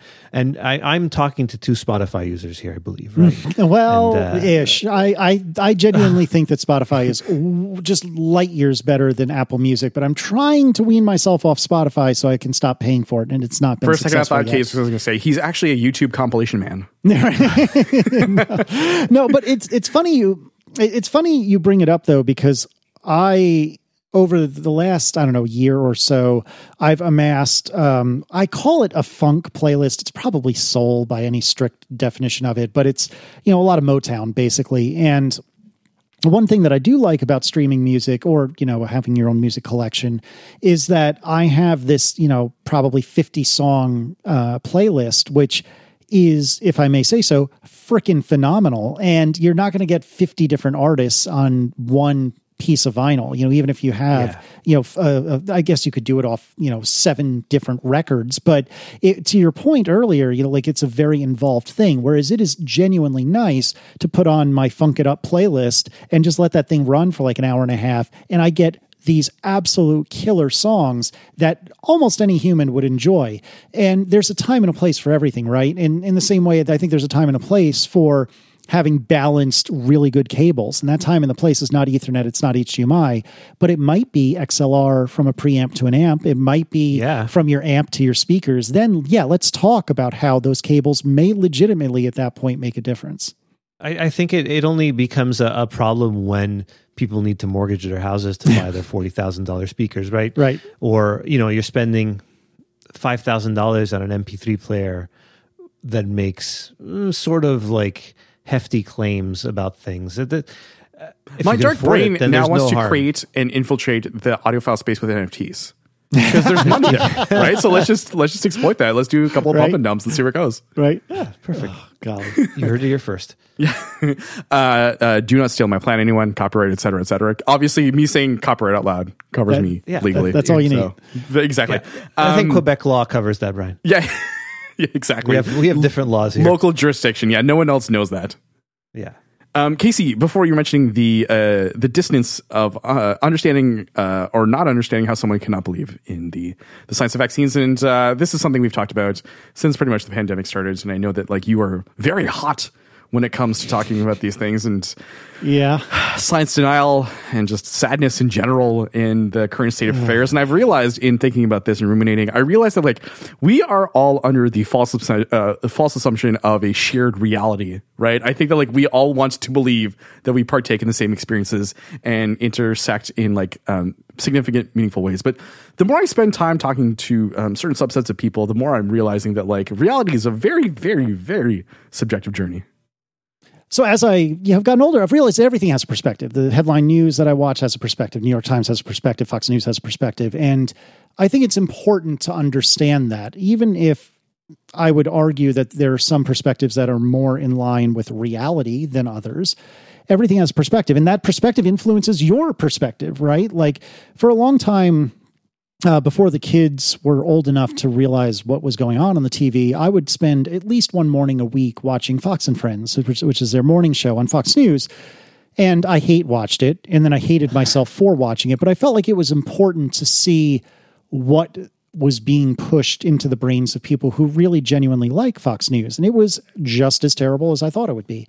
But it was fascinating to watch. And I think it's a very troubling thing that I can't speak for Canada, but that America has landed on, where it's hard to trust institutions anymore. And even someone who believes in the institution of the United States government, like me, I find it harder than ever to believe that the CDC, the Center for Disease Control, the FDA, the Federal Drug Administration, I think it is, basically they're the two groups in charge of vaccines. It's hard not to think that there is political perspective there as well. And so even as someone who thinks that the science is sound, and I believe it is, as someone who is married to a biologist who has said the science is sound because she thinks it is, it's hard not to wonder, like, is there politics in this? Is there, like, in whether or not the vaccines are sound, is there politics in that I'm not recognizing? And when you start questioning the CDC, when you start questioning the FDA, when you start questioning the Canadian equivalents thereof, when you start questioning your own government, and you start questioning, Dr. Fauci as to how much of what he says is politically motivated. And in my opinion, I don't really question it much, and I don't question Fauci much, but it's, as of a couple of years ago, like, I'm starting to wonder about these things. It makes it hard to take a hardline stance on anything, because I am not a biologist. I haven't been in the lab seeing these things work. Like, how deep can you dig until you feel like this is enough, that I've satisfied what is really and truly, and I've figured out what is really and truly factual. With all of that caveat said, like, that's what I was driving at earlier with, like, audio files. Like, I feel like you could easily paint a picture that seems scientifically reasonable that vinyl is garbage. You could paint a picture that seems scientifically reasonable that you cannot hear anything in between the steps of a sampled piece of audio. And so I can understand to a degree how someone could say, well, this vaccine is dangerous, or this vaccine isn't all it's cracked up to be, or what have you. But the more I dig in, the deeper I dig into the science behind it as a non-biologist, it seems so unabashedly clear that that's all bull. Like, the vaccines are miracles. They're great. This technology has been in development for like 20 years. Now, granted, we haven't had an occasion to use it in the same manner that we have now, but it's not new tech. We didn't rush it out like everyone fears that we did. And ultimately, like, if I have the choice between just rolling the dice and saying, well, I hope my immune system's all right, or even worse, I hope your immune system is all right, if I have the choice between rolling the dice or just getting a couple of friggin' shots and just hoping that helps a little bit, like, why would I not do that? Why wouldn't I do that for you guys? Why wouldn't I do that for my kids? Why wouldn't I do that for the old people near me? Like, why wouldn't I stay home when I'm supposed to? Why wouldn't I get the shot that I'm supposed to get? And it just seems downright selfish not to. And that's kind of where I've landed. Well, firstly, Casey, thank you for getting the shot for us. Like, very appreciated. I'm glad that you were here sharing a space with me. Yeah. And it's something that I've also done a bunch of thinking about over the last 5 years or 6 years now. And it's something where I've realized, like, the anecdotal has become empirical, right? So, like, yes, I also subscribe to the know your enemy concept of, like Like, I hate follow a bunch of people on Twitter that I don't like myself following for, but it's because I want to understand. And when you have all these talking heads that show up, all these people who have singular lived experiences that are very, very much embellished in their stories, and then people take that and treat that as like proper news instead of treating that as a version of events that happen about one specific thing, then it becomes very dangerous, which is why things like, Stop the Steal, January 6th, like the anecdotal evidence of people seeing ballots disappear in the middle of the night, never to be found, like things like that. It's not empirically true, yet people want to believe that narrative because someone told them that and that they see themselves. Yeah, their friend saw it. Yeah. Yeah, it's so tough. And it's also been a particularly difficult struggle for me because, without airing too much dirty laundry, like, in my family, we are mostly all on the same page with regard to safety and threat thresholds and things like that. On Aaron's side of the family, we see far less eye to eye. And that has created immense amounts of strife internal to the family, like not internal to Aaron and me and the kids, but internal to the broader family. And that has been extremely difficult because I don't think either group has a lot of tolerance for the other. I have very little tolerance for someone who feels like science is debatable. And, in the same breath, I'll also tell you that, you do have to some degree, science is politics, politics is science. But for the most part, I think science is about as undebatable as you can possibly get. But they would tell you that I'm just being brainwashed by mainstream media and that I'm just another sheep that's following what I'm, just doing what I'm told, and I'm not thinking critically for myself. And they believe it just as strongly as I. And on the one hand, like the empathetic person in me says, well, what makes me right and them wrong? And then I remember, science, but it's tough. And I'm still raw about the whole thing. And I'm frustrated. And I'm not that I'm the only one by any stretch of the imagination. And like, none of my family has gotten COVID yet. Like, again, this is the most podcast I've ever done. It's me complaining about things that I don't really justify complaint, but no, it's extremely tough because all I want in the world is for my family, Aaron's family, everyone's families to be able to see each other again and hug each other again. And based on the choices of both sides of the family, it's not really possible at our current threat threshold at this time. And I guess we could throw caution to the wind and say, well, screw it. Aaron and I are vaccinated. We should be fine, right? But we're still worried about our kids. And yeah, the data says that our kids shouldn't be an issue. The data says that driving to visit my parents 45 minutes from here is in many ways more risky than them getting COVID, than my kids getting COVID, not my parents, but my kids getting COVID. But I don't know, maybe it's sunk cost fallacy, but I mean, we've done a year and a half, almost 2 years of trying to do what's right, of trying to be safe, of trying to be respectful. And it seems silly to give it up now. And it seems silly to just say, well, screw it. If it happens, it happens. Especially what with, here in the States, Declan should be my son who's turning 7 on a couple of days. He should be able to get his shots in just a few weeks. So like we're right on the edge. We're almost there. We've got Declan and then my daughter, Michaela, who is only turning 4 in January. So it might be a little longer for her, but on the flip side, like she's so young, it shouldn't be an issue, even if she, God forbid, did catch it. So I feel like we're almost there. We're so close. And I just want people to respect each other, man. Like it drives me absolutely bonkers. And I'm trying so hard not to swear so you don't have to make like 7,000 edits, but it drives me bonkers when I'll walk into an establishment, and I don't know what it's like in Canada, but I'll walk into an establishment where it says clearly in a big piece of paper, like, yes, we understand the law says that you don't have to wear a mask, but please wear a mask. And you look around and all these numbnuts are there mask free. And it's like, you're not just putting yourself at risk, you're putting me at risk, you jerk. Like that you're putting, granted I'm vaccinated, like it should be fine, knock on wood, but you're putting me at risk. And what about my kids who can't get vaccinated? Like you're putting them at risk. What makes you so selfish? What kind of person are you? I'm trying so hard here, guys. What kind of person are you that you get to decide what's okay for my family? It's like secondhand smoke. Like, get that nonsense out of here. Like, if you want to smoke, go stand 100 feet from the nearest entrance and do it over there. Don't do it near me. I don't want your freaking tobacco. I don't want your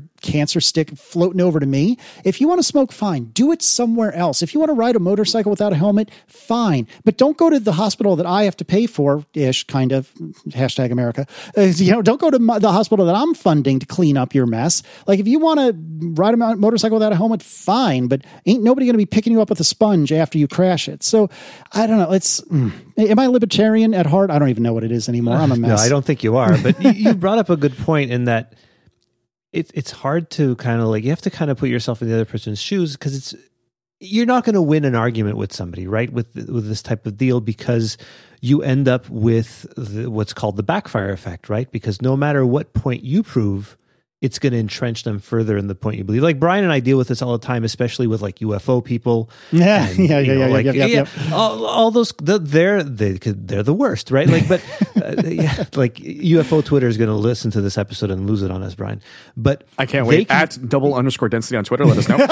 Yeah, but they can be very difficult to deal with because something's clearly Venus, but no, it's not, right? Because it has to be aliens. It always has to be goddamn aliens. But with this thing, we're talking about health, we're talking about science, and you have to try and approach somebody with almost with kid gloves and say, well, so why is the news source I'm looking at wrong, whereas the one you're looking at correct? But they're also the ones that were saying the election was stolen. Right. They're also the ones saying that the earth is flat. They're also like all these things that like it's all, like arguing a flat earther, like it's bonkers, but you will inevitably end up making them believe their point more. Yeah. So it becomes the same thing with these vaccines. Now, Brian and I are lucky living in Quebec. Quebec was like one of the first places in North America to force an indoor mask policy, and we still have it. So, like, you cannot go anywhere here indoors in a public space and not wear a mask. Well, asterisk, if you go to a sit-down restaurant and things like that, you're allowed to take your mask off. Sure. Yeah, well, obviously, because you're not shoving food into the mask. But certain things, like, and Quebec got hit really hard right at the beginning, mainly because of our old age homes, which were government-run and poorly at that, unfortunately. Mm-hmm. And there were a lot of deaths with that. But in terms of vaccine hesitancy here, we still have our people, but we are now of people that can be vaccinated. I think we're over 90% first dose and 86% second dose. And the numbers you see of people going into the hospital and into the emergency rooms and into intensive care are very clearly elevated when it comes to non-vaccinated. Yeah. But the people that don't like vaccines will argue, but look at all the vaccinated people. And then you have to explain the whole thing about how math works. If like 90% of the population is vaccinated and 10% aren't, why are the numbers the reverse?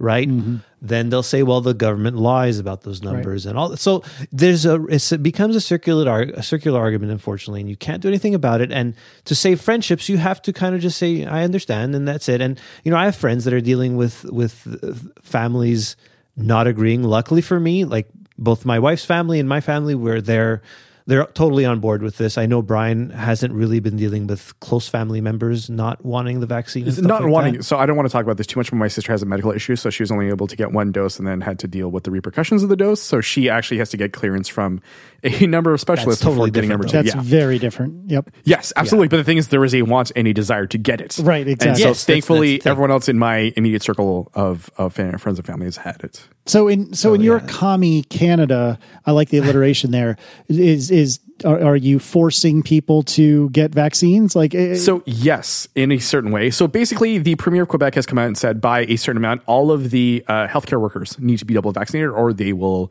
be placed on unpaid leave. Oh, no. For the record, I wasn't trying to imply that Canada is communist. I mean, like in Brian specifically, if you're king of Canada and you're calling all the shots, then what would you do in your perfect world?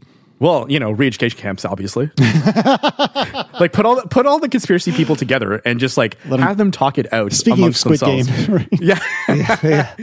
Well, I mean, like once again, like I've seen both approaches. I've seen the tough approach and the soft approach in terms of dealing with vaccine hesitancy, and a lot of it is misinformation. Because once you start talking to someone, and I had one instance of this, trying to explain to them the amount of buy-in needed for this to be a real conspiracy, it's just like insane because it trickles down to the macro. It trickles down to ER doctors. It trickles down to nurses, all having to buy fine. into the same fallacy of being paid off by some cabal to push an agenda. Like, it's not just a media ecosystem, it's lived experiences by professionals. Like you were saying that, like, there is a biologist in your family, and the biologist says, guess what? This is the real deal. Better getting it than not. Yep. How much money is Aaron getting from Pfizer? Oh, you have no idea. It's so much. That's why I could afford a $5,000. No, I totally agree with you. Like, it's so frustrating because I feel like the people who are denying the efficacy of vaccines and are saying it's a conspiracy, or denying that COVID is even a thing, or I'm denying it's more than just a flu. I feel like this is as explicable to me as them looking me in the eye and saying that sky is purple.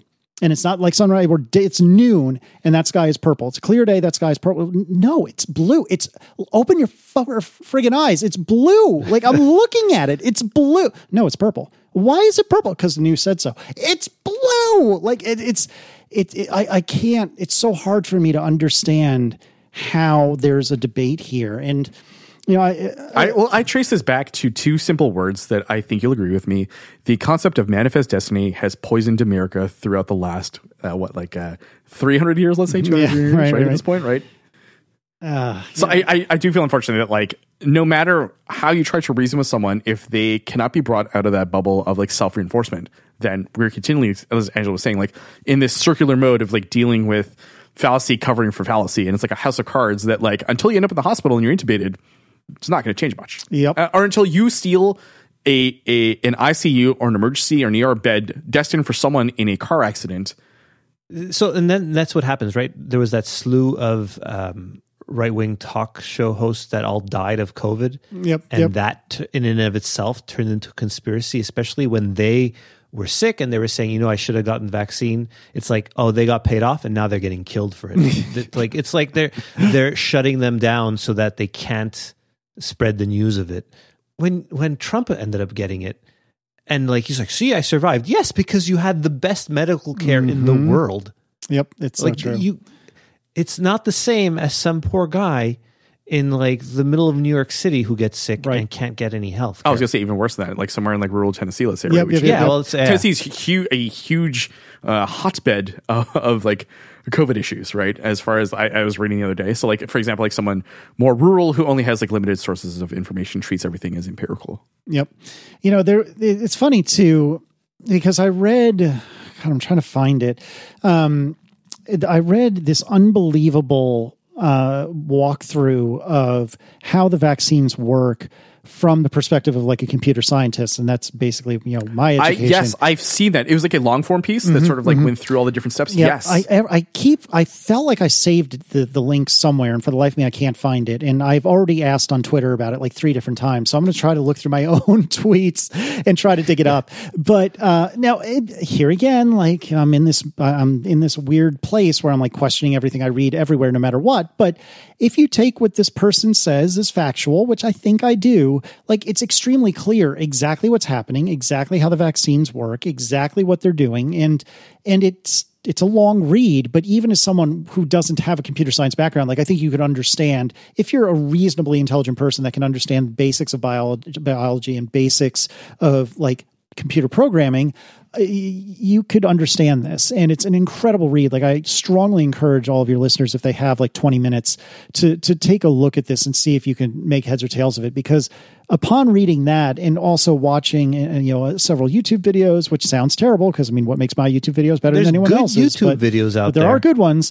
Having looked into this as much as I can myself without reading, like, actual white papers, it seems so unbelievably clear that there's legitimate science behind how these work and why they work and what they're doing.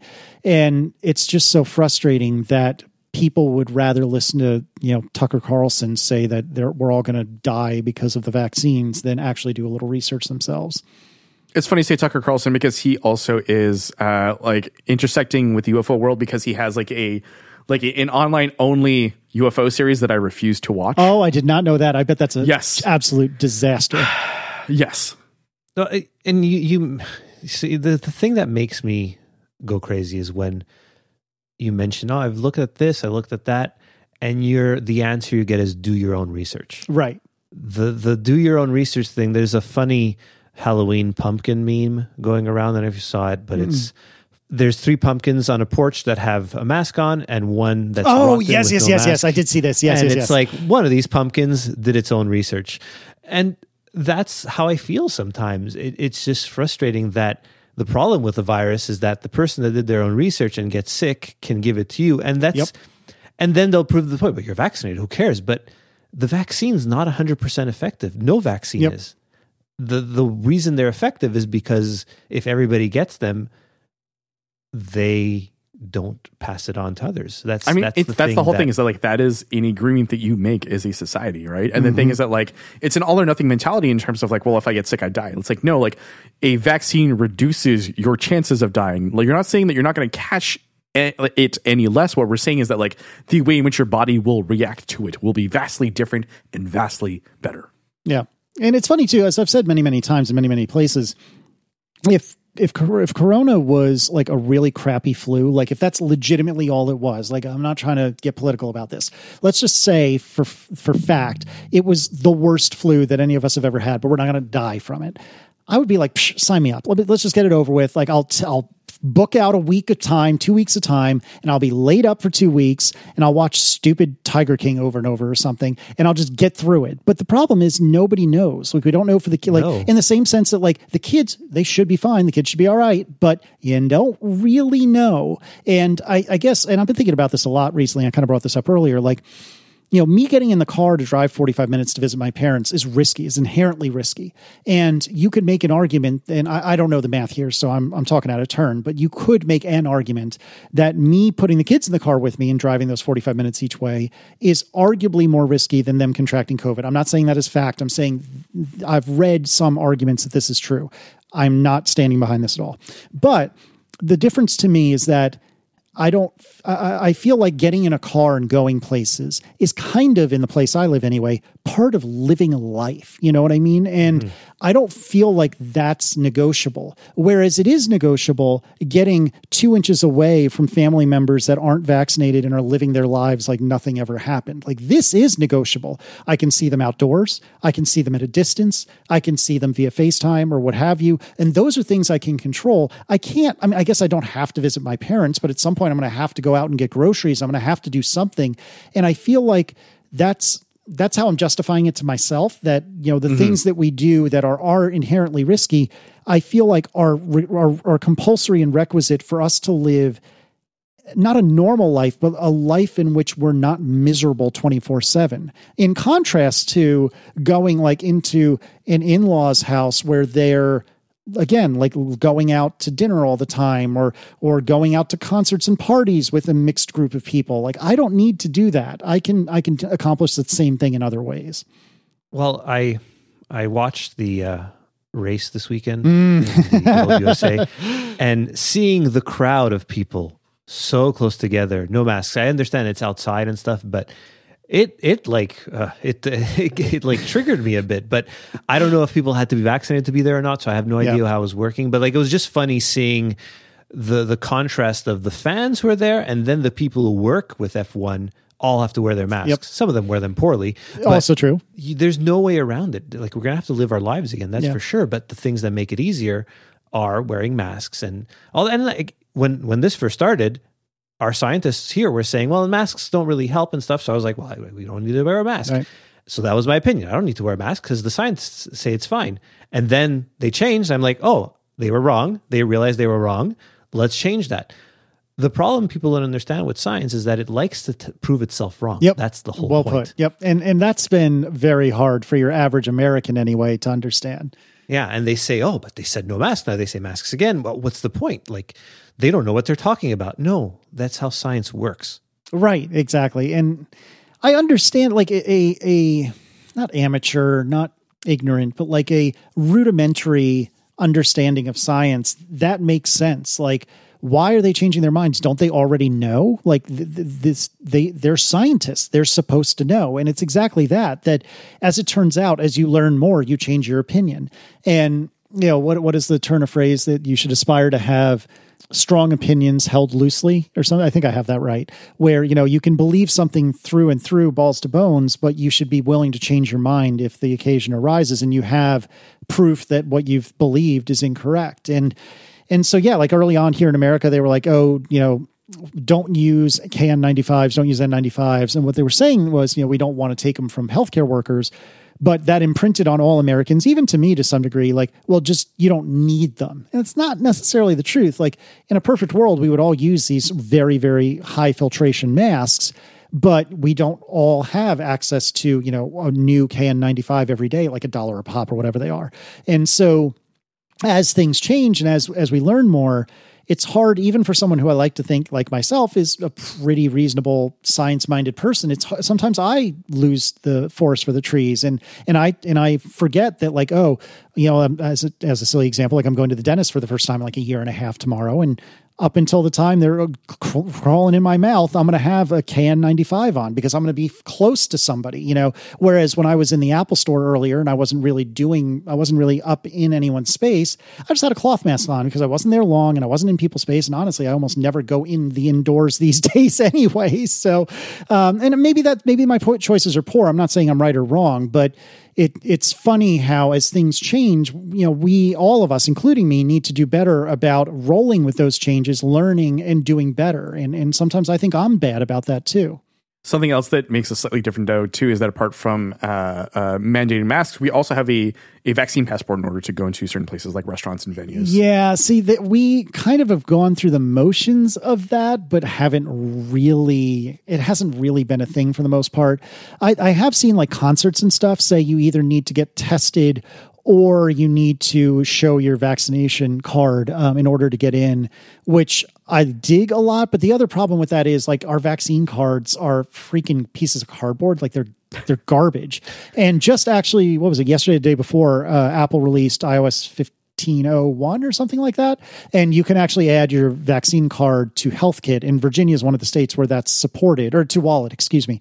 Well, I guess both actually. So Virginia is one of the places where I now have my vaccination card in Wallet, and I haven't ever had an occasion to show it, but at least I know, well, somewhere, here it is. It's in there somewhere. There you go. So I've got my Moderna COVID-19 vaccine for me. And there's actually an app that even I can download where you can scan this absurdly complicated QR code. Yeah, exactly. So we have the same thing provided by the Quebec government here. Okay, so basically it says that I'm adequately protected, and it shows me a QR code that restaurants, actually I've been to a couple of restaurants and venues in the last, it was instituted 2.5 months ago. And every single time I've been checked, which has been really interesting. That's awesome. Yeah, it's fine. And people are against it, of course, because it takes away their freedom. That's the thing that drives me crazy. It's like, you're taking away my freedom. Your freedom's not that, like, you know what? If you don't want to go to the restaurant, don't go to the restaurant. Eat at home. Yep. It's like, it's not super complicated. Casey's showing us his awesome iPhone. Now I'm trying to find, I'm trying to find there's actually an app that Virginia has where you can scan like somebody else's QR code. And the intention is that anyone we have that. Yeah. So the intention, I think, is for people at like concert venues and restaurants and things like that. But like a regular schmo can download it. I could have sworn I had it downloaded, but yeah. Well, I remember the press conference where they presented it and somebody asked the health minister the question. He's like, I guess you could, if you want. Like, you're going to check somebody coming into your house, but I can't believe you didn't check me when I came over outside Angelo. Did you come over when the vaccine passports were even available? I don't think so. No, the app was only instituted in August. No, it was, so, yeah. Unfortunately, you didn't check me. Though it wouldn't surprise me if you asked me to pull my phone out and get checked. So. But so I do think that, like, leading into this ecosystem of like paranoia, unfortunately has like unfolded in a very dramatic kind of way, right? Because I feel like on the heels of this, sort of like in the Zeitgeist was, to a certain subsection of reality, all the Q stuff, and especially like the Jeffrey Epstein stuff in 2019, I think sort of like poisoned people's brains a little bit more, because there is a smidgen of validity to that particular conspiracy theory that has sort of like hung in the air, that I feel has like enabled people to sort of go off the deep end into full COVID denialism. Yeah, the Q stuff is crazy. And if there's that great documentary Into the Storm on HBO, definitely watch that, because it'll blow your mind. I don't know if we were talking way earlier about, being in the right headspace for that sort of thing. I don't know if I'm there right now. It's not easy to watch, because you see where it came from and how how it was like orchestrated by basically the owners of 4chan, right? Like that's basically where Q came from. And they still deny it, and it's still like there's a bit of it up in the air, but it seems Brian, wouldn't you say like pretty the certain Watkins that father and son duo has from 4chan, also 8kun, et cetera, has definitely like they've been outed pretty much to anyone who knows how to read things properly. It's just one single person who is screwing around and got a lot of infamy. Double Density presents the sounds of your youth.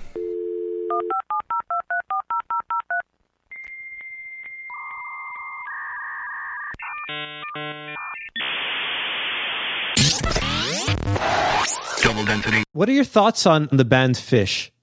It's not really for me. There are Fish songs that I enjoy. It's not really my jam, but it is a jam band without question. I say this because in case Brian doesn't realize, Casey's co-host Marco, when we were talking about the music he listens to, that's basically all he listens to, correct? Does he have like the dedicated Fish app? He must have the Fish app. No, I don't think so. No, I don't think it's all he listens to. I think it is the overwhelming majority of what he listens to. But he also, this is something I've found myself being guilty of.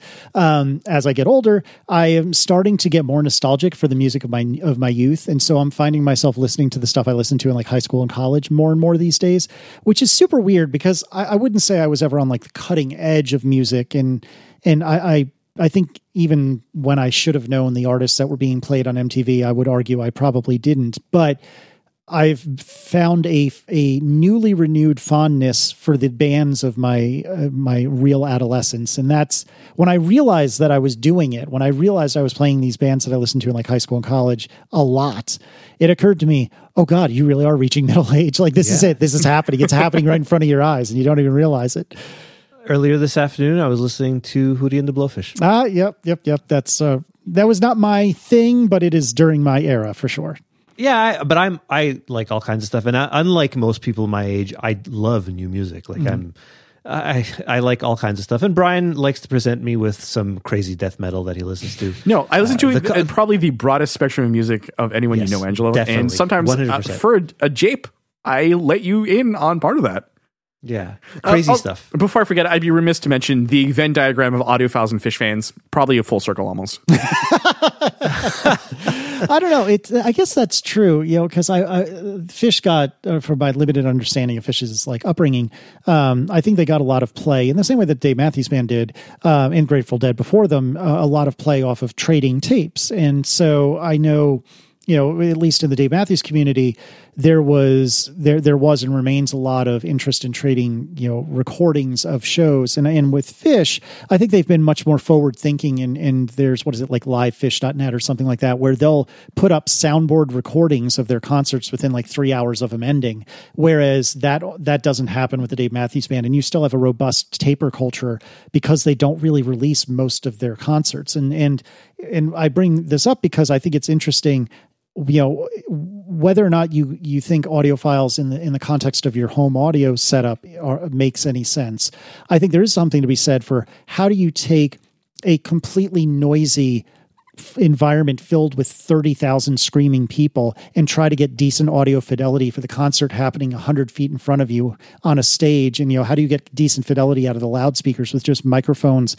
For a long time, it was, digital audio tape. Now I'm sure it's, some sort of computer setup, but how do you get a decent recording out of that? And a lot of people spend a lot of money trying to figure that out, at least in the world of Dave Matthews. I don't know. I can't speak for Fish. I like you I was a huge Dave Matthews band fan. Like I loved it, and their studio records are fine, but live they were amazing. Like I still think Carter Buford is one of the best drummers. Oh, I would argue that's as factual as the vaccines being useful, but that's neither here nor there.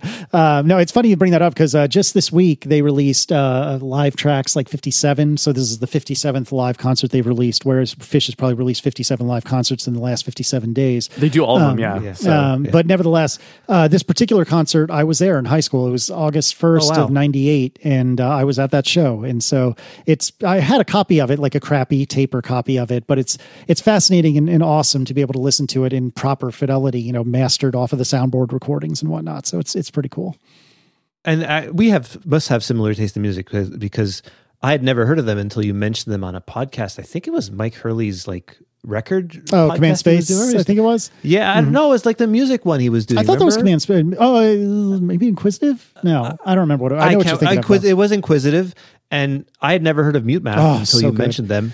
And they're really Oh, good. so good. That's another great drummer. Yes, Darren King is a phenomenal drummer. Yes. The difference between He left the band, though, I believe. Well, the band is mostly disbanded at this point. The difference between Darren King and Carter Beauford, though, is that Carter has this like ridiculous drum kit, and I know nothing about playing music, but he has this ridiculous drum kit of like 30 drums or something, like in cymbals and whatnots. And Darren King has like a snare and a couple of other drums and like 3 cymbals. And he that's plays in that. a suit. Yeah, and he plays often in a suit. He gaffer tapes his headphones to his head. Like if you've not seen Mute Math, like a recording of a live Mute Math concert, it's worth looking into because it is phenomenal. Angelo, I can feed you some, but they're absolutely incredible live. And something that blows my mind again as someone I know nothing about playing music. The only thing I can play is the stereo, and it blows my mind that with Mute Math, and they're not the only ones, but with Mute Math, in most concerts at some point, that's not true of Darren the drummer, but like the keyboardist will oftentimes play a little bit of drums, the bassist will play guitar, the guitar will play bass, the guitarist will play bass, the guitarist will play keyboards, and they're all like doing this round robin of all the instruments, and it's just fascinating. See, like another example of this, and I don't know if Brian, you're going to judge me for it, but like I have a recording of a Godsmack concert. I think it was Godsmack where so if you visit my Twitter timeline, I did a 23 tweet thread about Limp Bizkit hidden gems, like right before recording. Okay, instead of preparing for this podcast, like listen, like I also ascribe to the idea of the concept of guilty pleasures doesn't exist. Oh, I can get behind that. I can absolutely get behind that. Yep. And so I was saying a second ago that like with Godsmack, the lead singer like is a phenomenal drummer. Who knew? And so like there's this drum off that there's probably, I don't know if it's a common thing. I don't It is a dislike very common thing. Yeah. I've seen them twice and So are they incredible live? Because they strike me as though they would be incredible live. Yes. So like, okay. So male chauvinism on full display. I will own the fact that like, and also these were part of festivals, so I didn't like explicitly spend money on it. But so like Sully, the singer, will be like yelling for women to bare their breasts, not very comfortable, but like the drum offs that I've seen both times were very enjoyable, at least. So on that end, I appreciated the musicmanship, not so much the inherent showmanship of seeing Godsmack live. Well, and one thing before about Dave Matthews Band and Carter Beauford, when I was in a band, like we used to love them and stuff, and my drummer explained to me why he's so good, and that's because he plays left-handed on a right-handed set. So instead of playing with one hand over the other, he has his one hand there and he has everything open in front of him to like just do whatever the hell he wants with his right hand. So it's kind of like the drumming equivalent of Hendrix then, right? Or Seal. Like I think Seal tuned his guitar like upside down and backwards, just like Hendrix did, if I'm not mistaken. But did Hendrix actually keep it upside? Like I think he just flipped it, but I don't know actually. Brian, do you know? Like if Hendrix kept the strings I'm reversed? probably lying to you unintentionally, but I believe he did play a left-handed. He played a right-handed guitar left-handed. Right. That's for sure. And I thought the bass strings were at the bottom rather than I'm not I should confident. know this. I'm a horrible musician. Look, and I have 2 guitars on my wall behind me, but I should. I'm not confident I'm right about this, but I Angela, are they that's even the case. tuned? Yeah, they're tuned. Yes, yeah. Okay. I plugged them in the other day because I had moved my. What do you like? corner. I know that you noodle on the keyboard. Well, like, what do you noodle on when you play guitar? I just like blues and stuff like that. And I'm an okay guitarist. I'm a significantly better piano player. Whatever. I enjoy playing music. It's fun. It's just it's not something like I'll do professionally or anything. But you had aspirations at one point to do that, right? I was in bands and stuff, and then I realized how much I hate being in bands. Yeah. So the minutia of it. Oh my God, it's like the worst. But now I'm happy having like, ever since I set up this office last year, like when we last spoke, Casey, like I was in my living room. Oh, okay. And this was a bedroom, right? So like now once like the first summer of working from home hit, my wife, who's home 7-8 weeks in the summer because she's a teacher, Yep. she's like, I cannot have you here all summer. You need to go elsewhere. So I went to the basement and I set up this room, and it's great. I have all my hobbies, my podcasting, my keyboard, and there, if you look in the corner, I have my magic books and decks of cards and stuff so I can do magic tricks. Yet you've written no new music for the podcast. That's very interesting to me. But I've learned a few magic moves, so there. Yes, I know, and we've talked about those. Yeah. It drives Brian crazy. Well, no, because there's a moment in time where Angelo would bring up the fact that he practices magic on a weekly basis on the podcast, and it was very irritable. Well, I think this is a good place to go because we're like disintegrating into magic. An airing of grievances amongst each other. Yeah. Well, wait, So that's what I've done for the last 2 hours. Was that not the point? You can't do it on your other podcast, right? Because like you'd make too many people go crazy. But I think on this one you can let loose. Well, I appreciate you giving me the opportunity, and hopefully I didn't ruin your show. And if I did, it'll be another couple of years. You did. Deleted. Right? Removed. Yeah, it wouldn't be the first time. Don't worry about it. Casey, Angela and I know where to find you on the internet, but like if our listeners, this is their first time listening to you, if they haven't gone back to the archives and listened to the first episode, where can people find you? Sure. So you can find my website, which I don't write on that often anymore, but that's caseylist.com. I'm on Twitter at caseylist, Instagram at caseylist. But if you know me at all, you know me from my two podcasts, Analog with Mike Hurley on the Relay FM podcasting network, where we kind of talk about our lives. It's been years and I still haven't come up with a good elevator pitch for Analog. And then the other podcast I do is with my friends Marco Arment and John Siracusa. That's called the Accidental Tech Podcast, or ATP, which you can find at atp.fm. And actually, as we record this, the one that the most recent ATP, whose number I don't have in front of me, but I believe you referred to it earlier. I think it's like 458. 453 is what I said. I definitely said that the first time. You misheard me. But anyway, 453. That was one of my favorite episodes of ATP we've done in a long time. It was really good. Well, thank you. And that's a pretty good place to jump in if you're interested. So atp.fm or Casey List, basically anywhere. That episode does give a good glimpse into the three personalities. I think you're probably right. I always feel like, Casey's like the everyman, like keeping it all together. And then Marco is like the guy who will, whatever, I'll just throw the money at it and it's fine. It'll get fixed.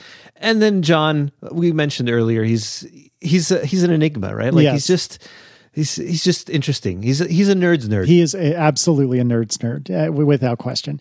He's so much a nerd's nerd that on the very, very frustratingly rare cases when he's wrong, the internet will still come to his rescue and try to convince us that he was indeed right. And this has only happened a handful of times, if I'm honest, but it is always hilarious to me to watch his army come for me in the rare occasion where I've put him in a corner and proved him wrong. He's also a very good podcaster. He made an episode, I don't think it was about ATP, it was on ATP, I think it was his other podcast with Merlin Mann, where he made the whole event of getting a refrigerator like incredibly engrossing. Yes. So I'll put that in the show notes if I can find it. I'm sure I'll find it. Yeah, that was Reconcilable Differences, also on Relay FM. I don't know if the name of the episode was Preparing the Way, but I think so. I think it was. It was a phenomenal episode. It is Reconcilable Differences 102, Preparing the Way. Okay, perfect. And it is John Siracusa at his best. He is a very unique specimen, and I mean that in a couple of the not so great ways, but 99% in the best possible way. I love that guy. I love both Marco, John, and Mike, all three of them so damn much.